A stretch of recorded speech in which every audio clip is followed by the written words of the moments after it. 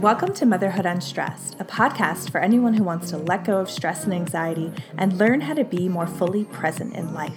Each week, I'm speaking with experts in the fields of entrepreneurship, nutrition, mindset, sex, spirituality, and so much more. I'm your host, Liz Carlisle. I'm a writer, a speaker, and an entrepreneur. Through my own struggle to balance the demands of motherhood and life, I discovered that to truly be happy, we need to be present. Your journey to feeling less stressed and more blissfully present in your own life starts right now.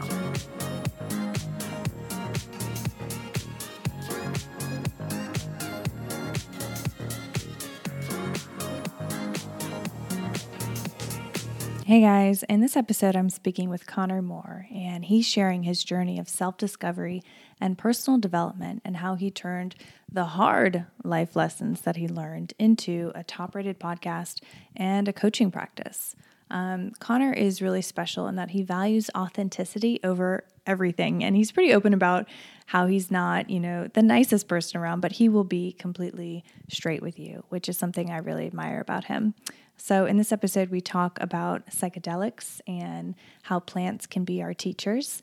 We talk about authenticity and male toxicity and how that is going away in the new world, and how everyone can connect better with others when they bring down their own walls and get super vulnerable and get super real, and how even though that's a really scary thing to do and think about, how it's absolutely necessary for us to fully enjoy this one life experience and experience it in a full and natural way. So I hope you enjoy this episode.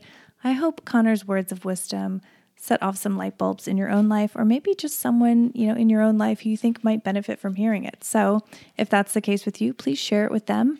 And if you haven't already, please leave us a 5-star review on iTunes and share it out when you're listening to this, when you're on your commute or at the gym or cleaning your house, whatever you might be doing.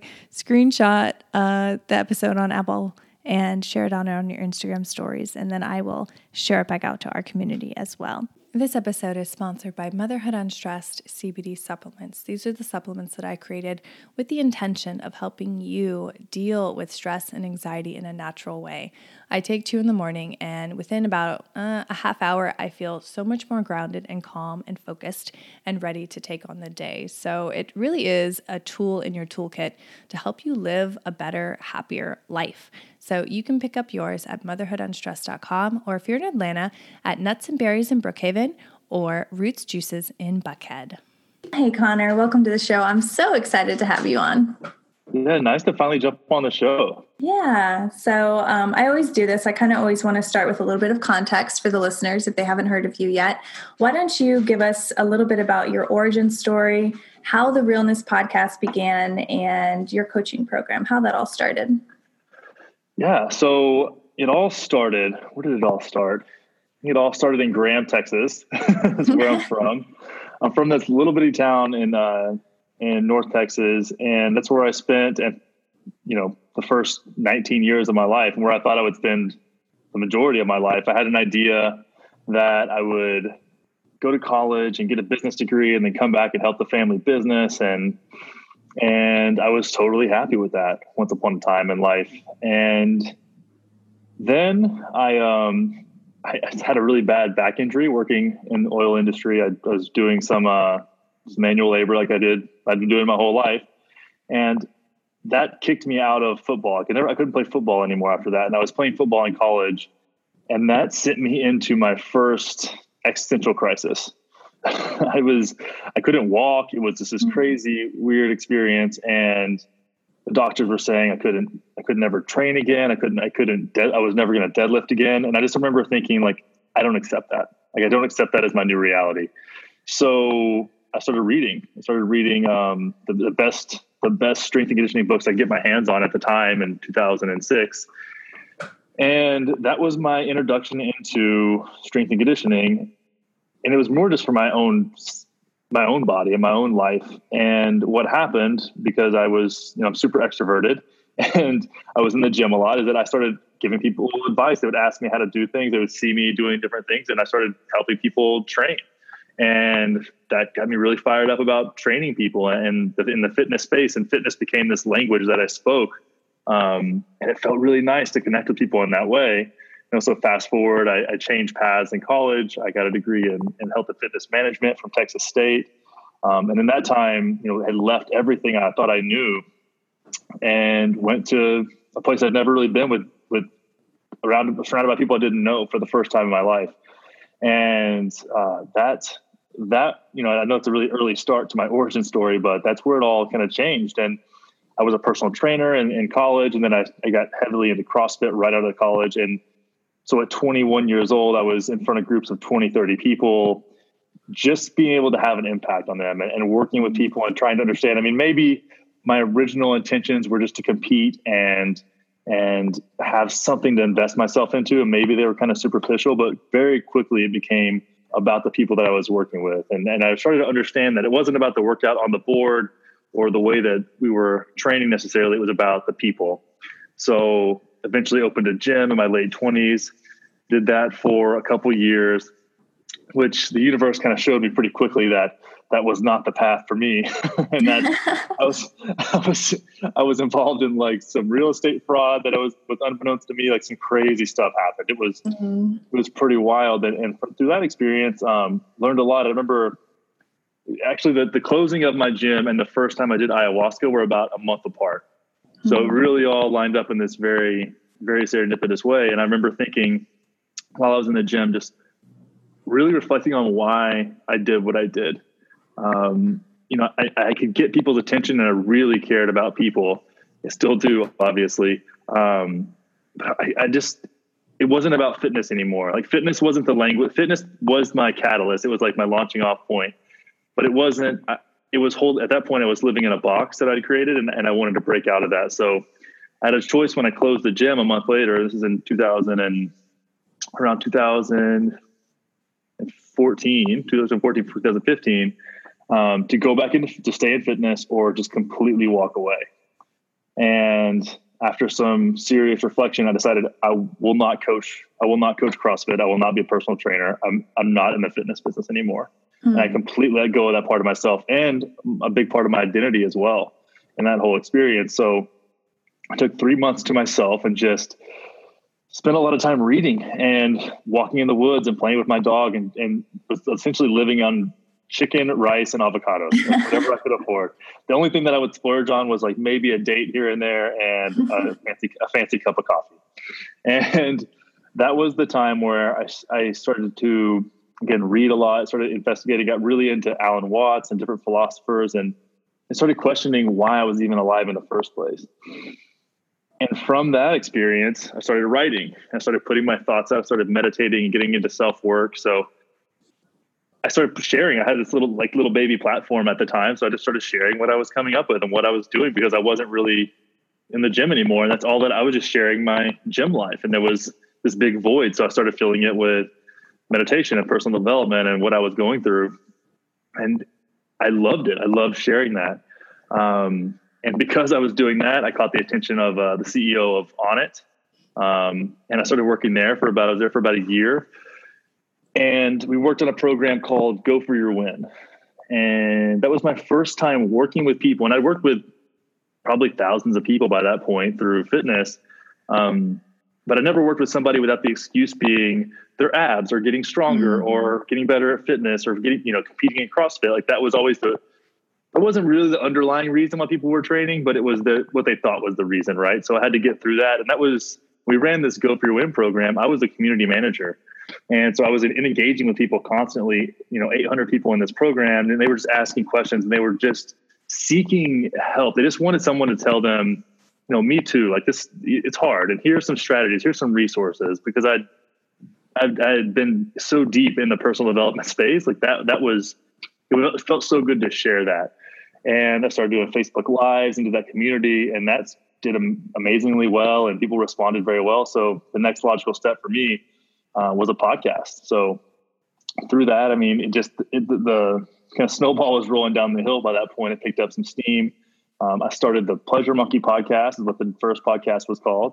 And that was so fun. It gave me so much freedom. And I had such an amazing supportive network in the beginning to help me catapult the Pleasure Monkey podcast. And it felt so great to express myself in that way. I felt so alive when I was doing it, and so present in those conversations, and immediately was grateful for the opportunity, and ran what was called the Pleasure Monkey podcast for about a year. And then we switched the name to, once it had a life of its own, and we really decided, and it was obvious that the podcast was about self-expression and being authentic in the way that you live your life. And that takes some work. I mean, authenticity is a process.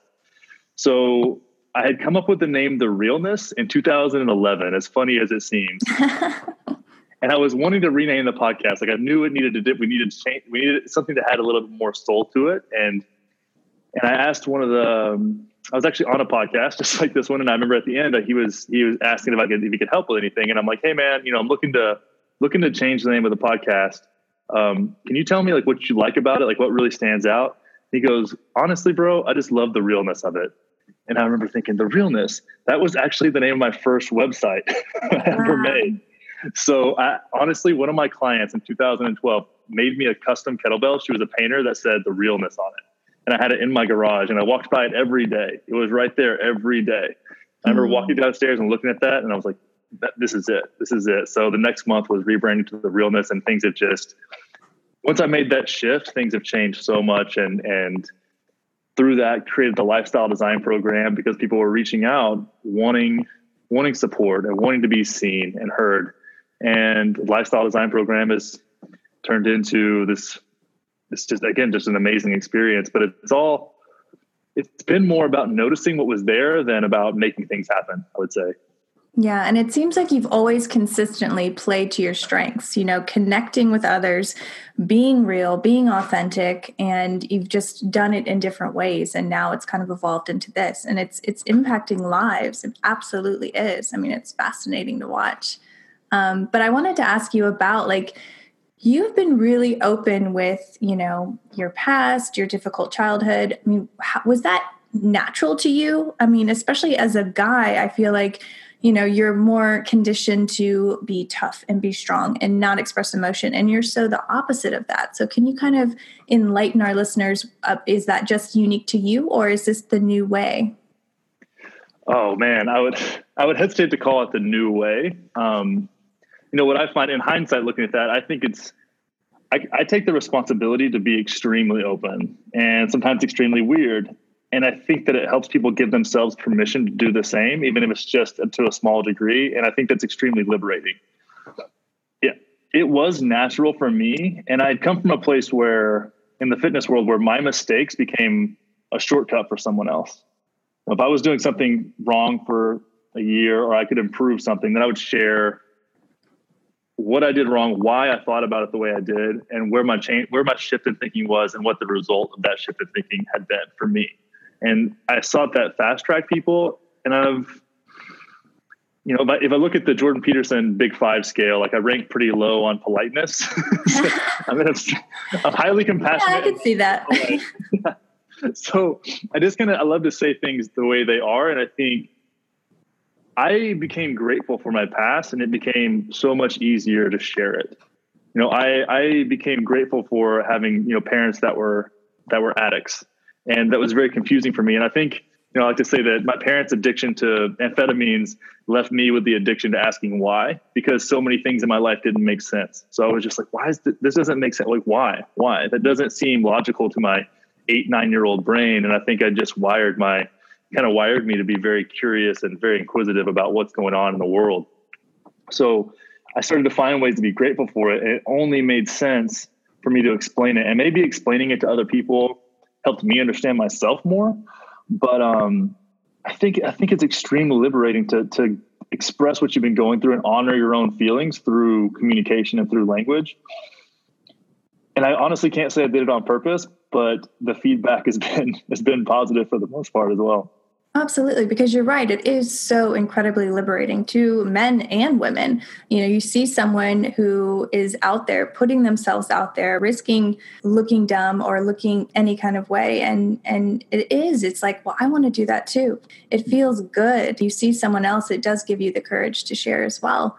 But, for majority of my listeners are women. If they are with someone who doesn't necessarily share or keeps things bottled up or doesn't communicate, what's one thing that they could do to get them to open up or to get them to feel more comfortable? Yeah, I think that's such a great question. And it's challenging. And everybody's different, right? And when it comes to men, especially, and I work with a lot of men, and I look at this and a lot of guys, they need to know it's okay. And sometimes I think they need to know it's okay from a man's place, like a grounded place of like, I can hold this, like holding space for a man and his feelings is not an easy thing to do because they've been bottled up and suppressed. And a lot of guys, I can speak even for myself, don't know how to handle them.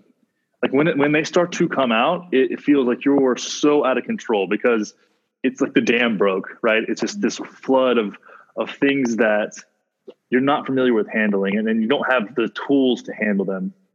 So, when it comes to men, I feel that they need to take ownership of their own processing. Now, that's why I love a book like Mark Manson's The Subtle Art of Not Giving a Fuck, because it's fun and light, but it's very practical. And I think the masculine thrives in that practicality. So finding someone or some resource that can help open you up a little bit at a time and hold the space for that, and let you get acquainted with the tools necessary to express feelings that you're unfamiliar with and that you've suppressed, because it's a lot to handle. And I was just thinking, like, your podcast, that would be an amazing resource, to direct people to.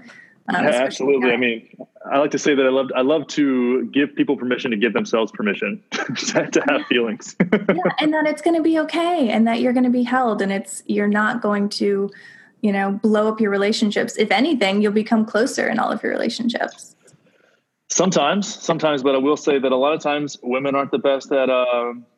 Women buy into those roles just as much as men do. Like I've been in a place where, something I've gotten very clear. I think it's so important in partnership to get very clear on your values. And there's a big part of me that wants to be nurtured in a way when I need it. And that's not often, but every now and then, like that's something that's super important to me. And I've been in, the most recent serious relationship I was in, I never got that. And I thought I was broken because of it. And I think a lot of women that aren't in touch with themselves, or maybe they have their own, well, you should be more like my dad, and my dad didn't show feelings, and I love him and he loves me. So that's the way that things are supposed to go down. But your partner's not your dad, know? I mean, it's like, there was times where, if I'm being really honest here, like I got broken up with on the same day as my grandmother's funeral. And it was because I was kind of a wreck. And I wasn't mean, or like, it was just, it was one of those things where I felt weak, and I was weak. I was in the weak. That woman showed me how to love. That she took me in when my parents were doing God knows what. And if I would have let that reside in me, I would be so scared to allow myself to be vulnerable again. And that's taken over a year of processing to a place where I'm finally in a place, and I kind of honor my own feelings and honor my own process and say like, hey, my heart's kind of closed off right now, and that's okay. And if I was my heart, I would be closed off too, because it was open to some stuff there that wasn't very accepting. And I think that's okay. But I think sometimes it gets put off on men for not knowing how to handle it. And I think a lot of times women don't know how to handle men that don't know how to handle their feelings. It's a very negative feedback cycle. Absolutely. Oh man.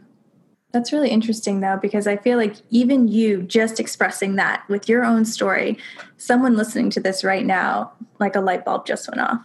It's like, that one girl that I was dating did want me to be like a hard ass all the time. And that was like a role that there was nothing wrong with me.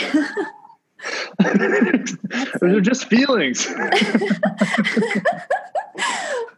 So you have been also very open about your experience with plant medicines, namely ayahuasca.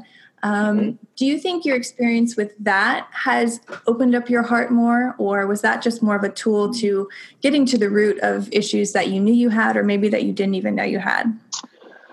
Yeah, I'm very open about that because again, that's another. It's almost like anything that has stigma around it. Like I feel responsible for changing.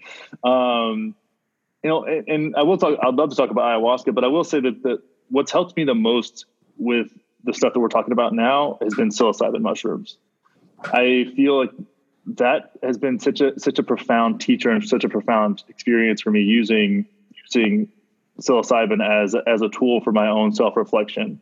And I say that because when you're in that place and you have almost exiled your feelings, you have a really strong inner critic. Like your inner critic is, can bench press 600. It's a beast of a personality trait. And one thing that psilocybin seems to do is quiet that for a little while and let you really experience yourself from a place of lightheartedness.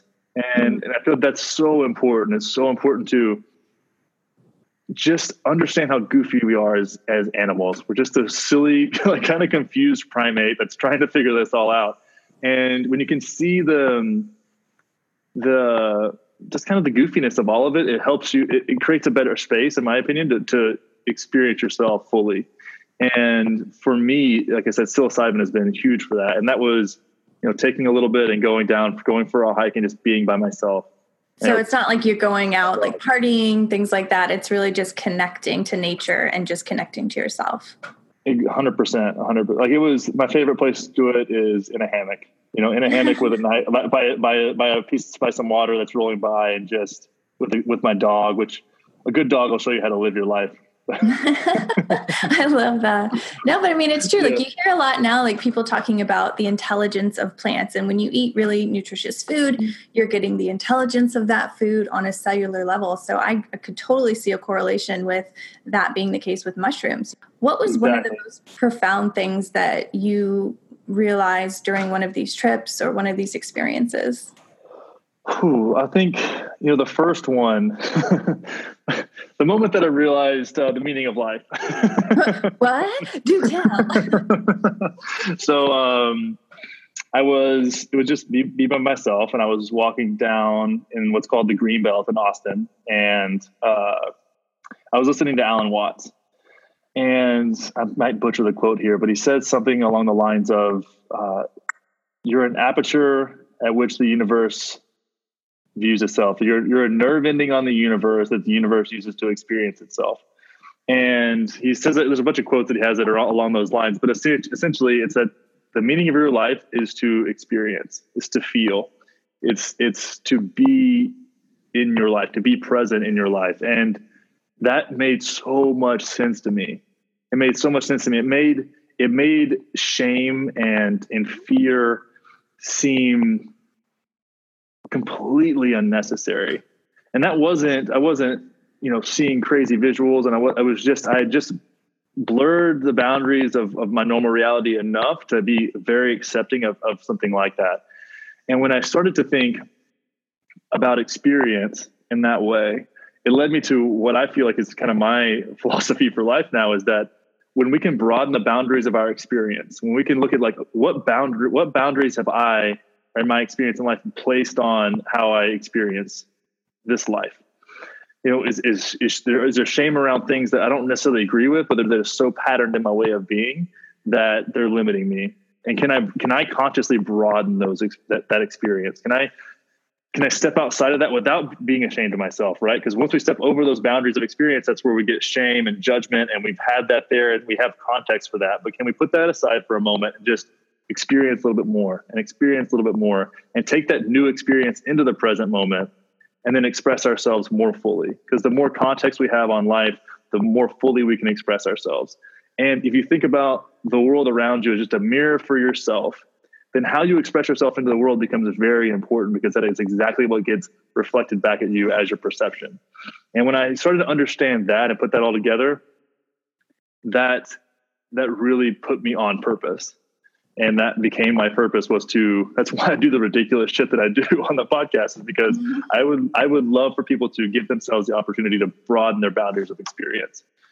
Yeah. And I think that may be, I've had numerous mushroom experiences that have been impactful. It's hard to say one, but that I think that one's been the one that I've carried with me from the early days when this was, and coming from that place, I was depressed at that time. Like I actually went back and looked at, I recently had a 1 week, retreat, ayahuasca retreat in Costa Rica. I just got back today, actually.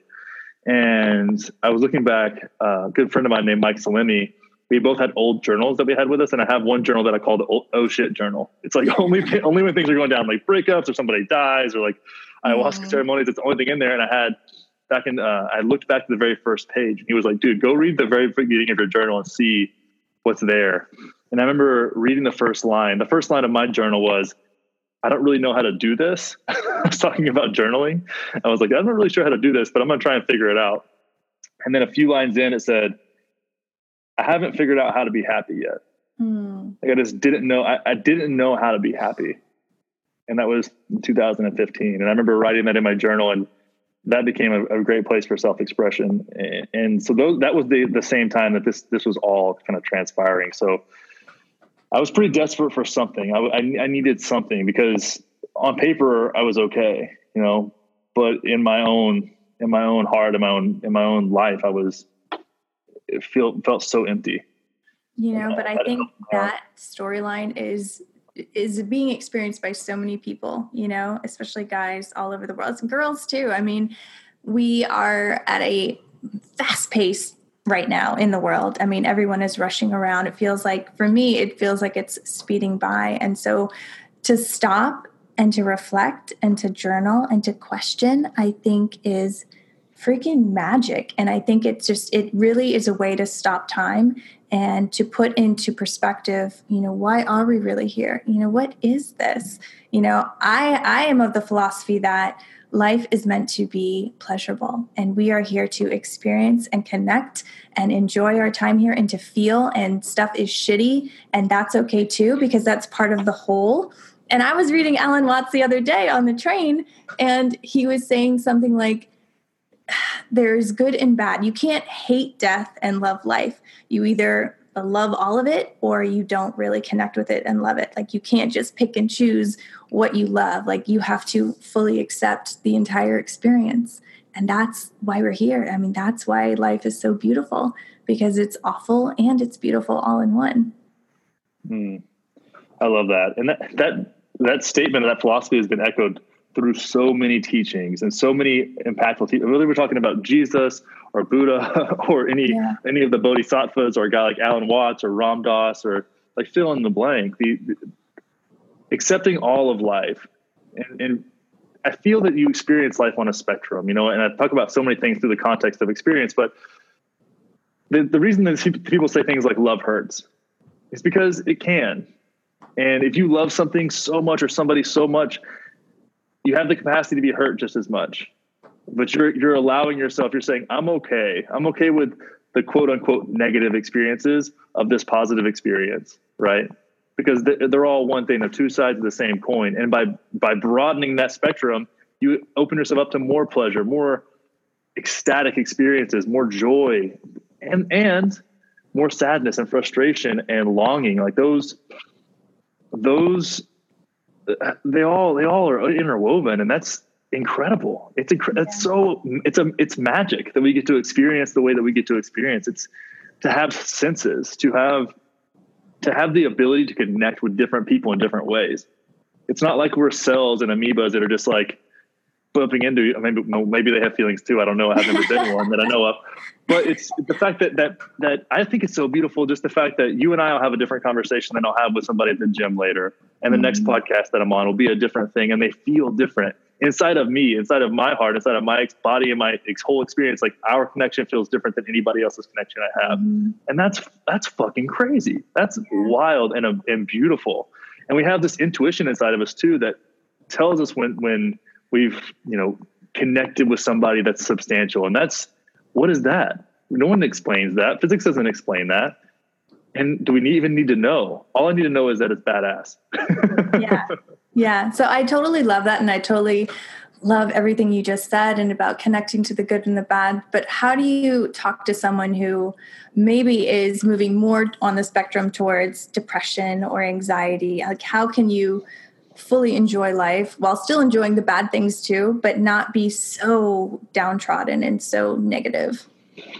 Yeah, that's such a good question. I was actually working with a client on this today, and yeah, it's funny how that works. Right? I'm kind of psychic. So, yeah, I feel like a lot of times, anxiety and depression, or they're heavy, and they feel either heavy or empty, in my opinion. When people describe it, it's like, I've got this like heaviness about me, or I feel like weighed down, or I feel like there's nothing there. And I think that's you trying to realize, like, your subconscious trying to show you that you've wandered off, right? That you are disconnected from yourself. And since we don't have the tools and we don't have the teachers to show us how to right the ship, right, to bounce off of that and use that use that intuition, like I was speaking about, to change course. We just it's like, no, I've got to keep my nose to the grindstone. If I just keep doing the next thing, then I'll be happy. Then if I just keep doing the next thing, then I'll be happy. But I think we don't honor our feelings enough. We don't honor our feelings enough. And actually, I work with people sometimes that have just never honored their own feelings. And a lot of times it's because they haven't had this massive, like, hitting rock bottom feeling, but instead they're just hovering right above rock bottom forever. Yeah. Right? It is never, it's sometimes I feel like it's easier for someone who's an addict or an alcoholic or is completely lost or has a huge financial collapse, to then they don't have a choice but to notice. It's forced reflection or lose your fucking mind. And I feel like I really feel for those people. And one thing, I mean, I love to say, like, the biggest collapse in my life was my gym failing. And it's turned into literally everything that I do now. And I couldn't imagine still doing that. But I had the gift of a complete mess. There was no question besides, like, dude, you've got to sort this out. Like, this is, but if I would have just been able to just move along and just, well, maybe I'll make, $20,000 more next year. And then maybe I'll get this house. Maybe I'll get this thing. And I got to play in that world a little bit. And got to feel it. I think I got enough of it just to feel the context of it. But I think that really is kind of our soul calling to us. And we just haven't been taught how to listen. Man, that's so beautiful. So kind of wrapping up this interview, what do you think is the biggest takeaway that you want our listeners to walk away from? What do you want your legacy to be? My legacy, at least on this episode. It's funny. I'm glad I got to talk about my grandmother dying a little bit, because that'll feed into this whole story. But I spoke at her funeral, and I remember, I got chills now just even thinking about this. I had this kind of existential spiral thinking about her dying. And she had ALS, and I watched the strongest woman I've ever loved or never known and loved so much, who did so much for me and other people that she didn't have to. She was just, to a fault. I mean, she was definitely an enabler, let's be real, but it was always from a place of love. Like, even you could taste the love in the chicken fried steak that she made. Like, she was a special, special woman. And I had a hard time with for a while, because, I'm in this place where I have a lot of eyes on me. And that's something that, maybe that's ego, maybe that's feeling the need for it, maybe, fill in the blank as to what that could mean. But I remember knowing that in 2 weeks in my hometown, outside of my family, like, nobody will really think about, old Brenda Martin is her name. Like, she's just another older woman who passed away. So I started to think about legacy and what legacy means. And I thought about how many people she knew and how many people she helped and how many people she gave a chance to. And even though in the whole scheme of things that she won't be necessarily remembered, there will be no statues, there will be no monuments, she was just another woman that was doing the best that she could. And that actually was so liberating for me to think about the skills that she taught people through her actions impacted their lives. And that in turn impacted other people's lives. Maybe that was their kids. Maybe that was the way that maybe they had a chance because she gave them a chance. Right. And that to me was such a beautiful legacy. And I feel like so much in this world, we feel pressure to to be more, to be more. And I need more. I got to do more. And I need more followers, or I need more fill in anything, whatever the thing is. Everybody's got their thing. And if I could say, if I want a legacy, it's to understand that you're enough. It's to let people know that they're enough. You're enough. And to be present with the people that are around you and acknowledge the world that's right in front of your face will be one of the most beautiful things you'll ever do. And by strengthening the connections that are right around you, there's so much magic in that.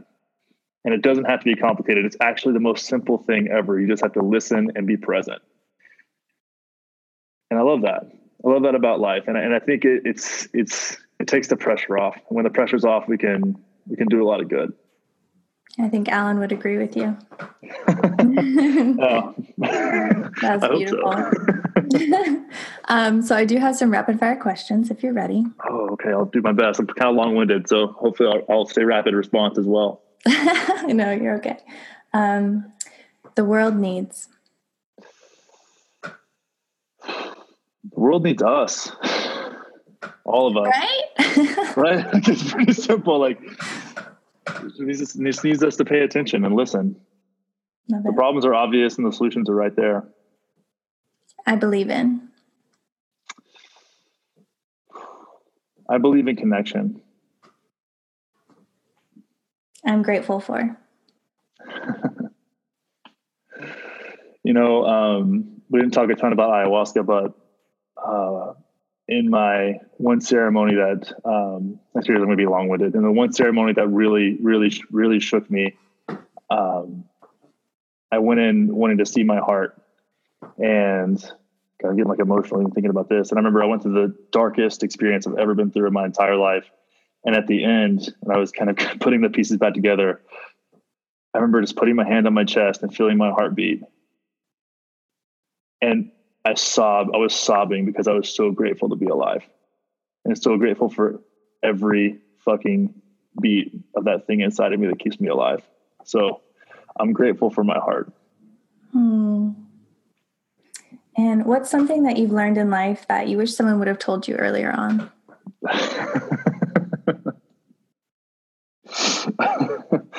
Oh, man.